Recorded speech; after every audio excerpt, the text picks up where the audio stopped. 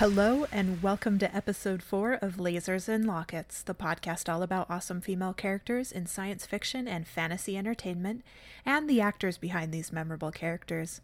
I am super excited about tonight's episode, so let's go ahead and dive in. News. I posted about this on Twitter, but if you don't use the social medias, Sci-Fi Channel has announced its summer show releases for Wynonna Earp and Killjoys. Wynonna Earp is set to release Season 3 on July 20th, 2018. I will be having a special Wynonna Earp themed episode on July 18th to get us all pumped for the new season. I'm hoping Season 2 shows up on Netflix for a rewatch soon before Season 3. Killjoys will also be released the same day, July 20th. Wynonna Earp first, and then stick around for Killjoys after. If you aren't familiar with Killjoys, it is a pretty solid space opera, and I love a good space opera, so this one is a lot of fun. We'll have a dedicated episode later in this season about that show. That's about it for this week's news. If you find any nerdy stories and you want me to see, tweet them to @LasersLockets or post them in our Discord and I'll check them out. Okay. So I have been fascinated with artificial intelligence, augmented humans, robots, anything along those lines since watching Data in Star Trek TNG as a child. As a teen and even as a young adult, though, I couldn't quite put a finger on why I was so fascinated. It wasn't until this year that I was finally able to articulate why I'm so fascinated and why I think we as humans are fascinated. So I thought it would be a fun premise for an episode. I think the best way to discuss this premise, though, is by talking about a couple of my favorite non-human humans over the years. So let's go ahead and dive in here. First up is 7 of 9. In Season 3 of Star Trek Voyager, 7 of 9 joins the Voyager in the episodes Scorpion and Scorpion Part 2. I think that they're episodes 26 of Season 3 and episode 1 of Season 4. Don't quote me on that, but I think that's what they are. If you haven't watched them, go. Well, finish this episode first and then go watch them. Let me set the stage. Remember Species 8472? They're a pretty creepy, pretty powerful and ruthless race, and they drove Janeway to form an alliance with the Borg to help them defeat Species 8472. Species 8472 was one of the only species to be a true threat to the Borg. Side trivia. The 2-episode story got its name from a parable that Chakotay tells Janeway about a scorpion that catches a ride across a river on the back of a fox. However, halfway across the river, the scorpion stings the fox, and the fox turns and asks, why? The scorpion says, I couldn't help it. It's my nature. That fits well with the Borg, and I think that's what Chakotay was getting at, but I thought it was kind of a fun little trivia bit there. Before Species 8472 destroys the Borg cube, which Janeway, Tuvok, and 7 of 9 are on, they're beamed to one of the Voyager's cargo bays. The Borg assimilate the cargo bay, and a bunch of other things happen. Again, go ahead and watch that episode if you want a reminder. But all of this leads to the crew of the Voyager severing 7 of 9's connection to the Borg. It's a pretty intriguing end to the episode. We see 7 on a biobed in sickbay, and you can see a pale peach human-like skin color starting to peek through the sickly gray of the Borg drone. Thus begins her journey to becoming a likeness of a human again. I can't really say that she ever becomes fully human again, but she does become a solid likeness of a human. Quick quiz question. What was 7 of 9's human name? I'll give you 3 seconds. 3, 2, 1. If you just said Annika Hansen, you win 5 gold phasers. Annika and her family were assimilated when she was a child. Having been assimilated as a child, I think it was a lot harder for her to reintegrate as an individual after she was severed from the collective. Slowly but surely, though, her humanity begins to reassert itself over the run of the series. I think at first, They sort of tried to make her transition too quickly, but the writers definitely corrected that fairly quickly after she started being on the series, and they made it kind of a slow burn instead. Eventually, she even starts to explore romance and romantic feelings. It's not really until season 7, though, that starts to come out, but it's pretty awesome. This brings me to the first part of my realization. I think part of the reason why we're so fascinated with AI, technologically advanced humans, robots, that kind of thing, is because stories about sentient AI explore what it really means to be human and what it means to be alive. Seven's whole storyline is her learning to be an individual and, well, human again. And when I was a teenager watching the storylines unfold with her, I was always drawn to them over many of the other characters on the show. I felt for her trying to navigate the nuances of interacting with and understanding humans around her. But the big aha moment that I had during my recent rewatch of the series was, wait, really, what is normal? What does it really mean to be human? So what if Seven doesn't always handle situations in the same way we think a human would? She's still a person, an individual, and she's okay the way she is. Seven had been part of a hive mind, a collective hive mind, for so long that sometimes she can see things and consider things in a different way than an individual could. That can be beneficial in certain situations and not so stellar in other situations, but she is her own person, and that starts to develop through the run of the series. Seven, and the actress behind her, Jeri Ryan, really shook things up on the Voyager. And I mean really shook things up. It was not flowers and rainbows. Kate Mulgrew did not like her. Fun fact. But I believe she was a pivotal character in exploring my humanity and what it meant for me to be alive too. And I think that's what appealed to a lot of people who started watching Star Trek Voyager. Seven undertakes to study the crew of the Voyager after she joins them. As she begins to learn and grow as an individual, some pretty heartwarming and funny incidents occur. Remember that time Neelix tries to teach her how to cook, and she won't let Chakotay or anyone substitute drinks or seasoning while they're sampling her masterpiece meal? Or how about that episode, Someone to Watch Over Me, where she's keeping a log of B'Elanna and Tom's intimate relations? That episode actually has one of my favorite 7 of 9 quotes in it. She's talking to the doctor and he says, "You're a woman, Seven." And she replies totally deadpan, "Is that an observation or diagnosis?" The episode Body and Soul is one of my favorite 7 of 9 episodes from season 7. I think it's episode 7 of season 7. As the doctor's program overtakes Seven's body, we get to see a much more comedic and expressive character. But it kind of also explores a darker side of that, of somebody not being in control of themselves and somebody else taking advantage of that. And it's kind of a fascinating look at that. Over the run of the series, I found it fascinating and kind of perfect that the person who teaches Seven the most about integrating back into humanity and to develop her individuality is the Doctor, a holographic program. Again, it speaks to that notion of what does it really mean to be human? And the fact that a computer program does a better job of teaching Seven about individuality than most of the crew, to me was comforting. Now, I have to share a minor grievance with the portrayal of this character, and it has nothing to do with the actor or the writers. I feel it was sort of ridiculous to make this poor young actor wear a bodysuit for 4 years. It absolutely showed who they were trying to gear the show toward, and that bothered me as a teenager. I always wanted Seven to be able to replicate more comfortable clothing. I know they explained it away as something scientific to do with her Borg physiology, but come on. They could have designed a Starfleet uniform or a similar outfit that was more like the other uniforms or outfits on the show.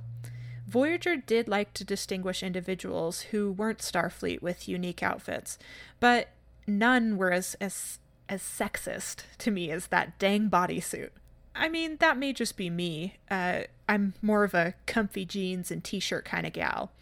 Did anyone else feel the same way about that? Just me?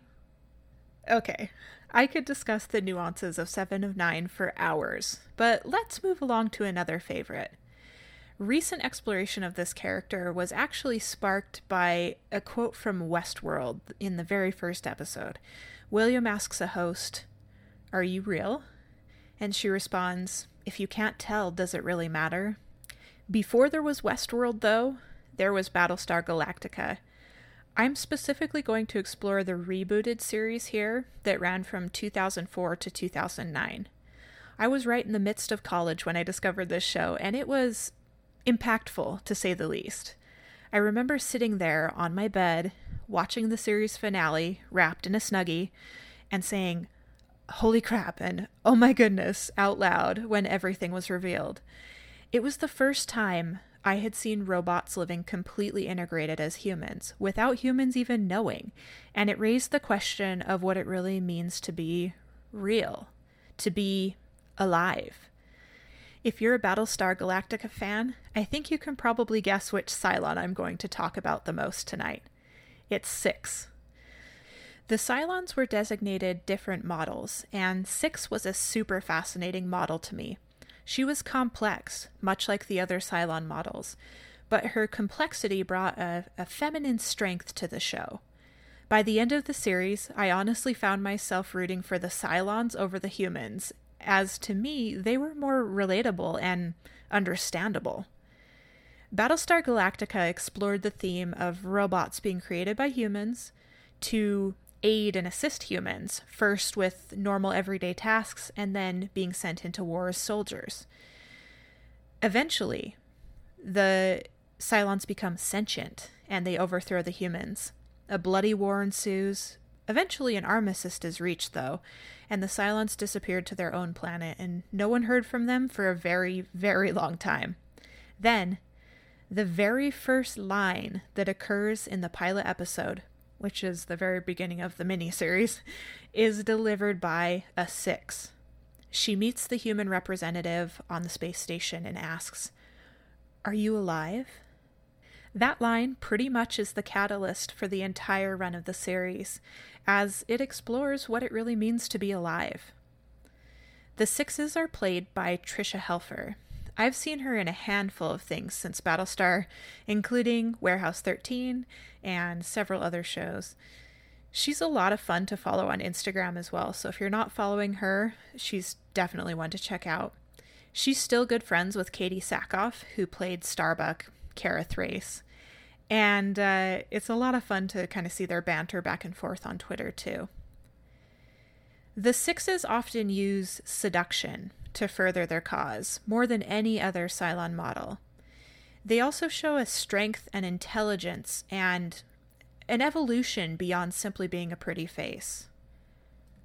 Gaius Baltar very much cares for the 6s, particularly the, quote, head 6, or the one that's in his head, but he takes care of the others along the way. Caprica 6 has kind of a love-hate relationship with Gaius. She takes care of him and defends him at some points in the series. For example, at the very beginning, she shields him from a blast wave when he was on Caprica. But then she also leaves him at the mercy of other Cylon models at other points in the series. It's kind of an interesting relationship. One of the things that I find really fascinating about the 6s is that they show very real emotion. They show the strength and intelligence of the Cylons as well. Various 6s are seen throughout the series in commanding roles. They're often the most persuasive of the Cylons as well.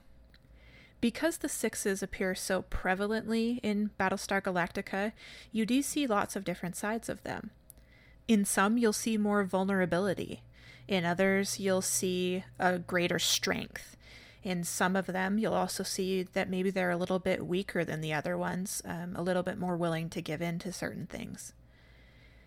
The 6s are firm believers in their race's religion. See, the Cylons are monotheistic, so they believe in one god, whereas the humans are polytheistic, or they believe in many of the gods. And the Cylons are the ones who convert Gaius to their cause. There are other female Cylon models. 8 comes to mind. That one was Sharon or Boomer. 8 does show a more compassionate, kind Cylon model. 6 believes she's weak, but compassion is a strength with her model, I think. There's also the 3 model, I believe, is the one that's another really cool female one. That one's played by Lucy Lawless. So much fun. There are so many other characters and shows and movies that we could discuss tonight, so I think this is a good way to lead into a bit more of a recommendation section. A longer recommendation section, I should say. There are so many solid shows and films that do Almost Humans really, really well, and they help you to explore and question what it means to be human, real, and alive. What I think I'll do is I'll kind of mention some shows and the characters to look out on those shows. And this should give you a jumping off point for series to check out, movies to check out, and something to do in the meantime between our episodes. So first, of course, I'm going to recommend Star Trek Voyager. On that show, there aren't too many almost humans, and by that I mean artificial intelligence, robots, that kind of thing. But 7 of 9 is the closest thing that they come to with that. If you can think of another character, definitely let me know. Next, of course, we can't have a list without Westworld.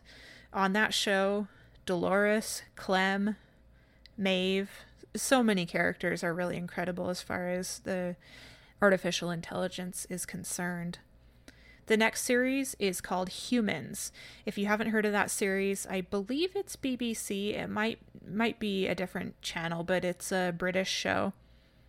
And the 2 characters to look out on there are Mia and Niska. They are artificial intelligence. And the interesting thing about Humans is that up until a certain point, the robots that are there, they never pass the Turing test. But once I guess they call it a virus is downloaded into them, they start passing the Turing test without issue. The only thing that distinguishes them from the humans that you could tell is their eye color. So it's definitely an interesting show to check out. I think it's on Amazon Prime if you're interested in checking it out. That's a good way to go. Next, I also, of course, am going to recommend Battlestar Galactica. If you haven't watched the series, it really is a lot of fun to watch, and it will leave you on the edge of your seat the whole time. The 6s, 8s, and 3s are the coolest, I think, of the Cylon models. The 3s, I'm mostly recommending. They didn't have a huge part in the show, but I'm mostly recommending them because, I mean, they're played by Lucy Lawless, who is Xena, so we can't really go wrong there. Okay, the next one I would recommend is The Machine. Not so much for the storyline, it is kind of a B-rated movie, but Katie Lotz plays The Machine, and she's an android who is designed to be a soldier, but her creator sees a bigger purpose for her, somebody who could be a mother for his daughter, or to have other purposes in society, so it's a pretty interesting look at that. One of the most fascinating things is that the original designer of the machine takes the machine to this lab to be tested with the Turing test, and the robot initially fails the Turing test, but suddenly passes it because she corrects herself and understands what she did wrong. It's super interesting at the beginning. All right, and then lastly, I think I'm going to recommend Dark Matter. I've mentioned it a couple times before, but there are 2 really cool characters on that show. The first one is the android, which is the ship's avatar. And then the other one is 2, or Portia. And 2 is actually an illegal being that's been created in a lab. And she's a really fascinating character, very rich, very intelligent, very strong. There's actually one of the funniest scenes I've ever seen is her taking down almost an entire ship of corporate security goons, and all of her friends are locked in a vault, and they are giving sort of oxygen deprived speeches of grandeur and how that when they get out of there, they're going to take care of everybody on the ship. And 2 is just out there taking care of everything. So it's kind of a really fun episode. So definitely check that one out. All right. It's that time to bring you into the fold, audience. Resistance is futile. Do you have a favorite AI, android, robot, almost human character or series that you think we should check out? Let's discuss this over on the Lasers and Lockets Discord or on Twitter at LasersLockets. And we'll see you back here in 2 weeks for another episode. In the meantime, spend some time with your favorite AI, get your nerd on, and be awesome. All right.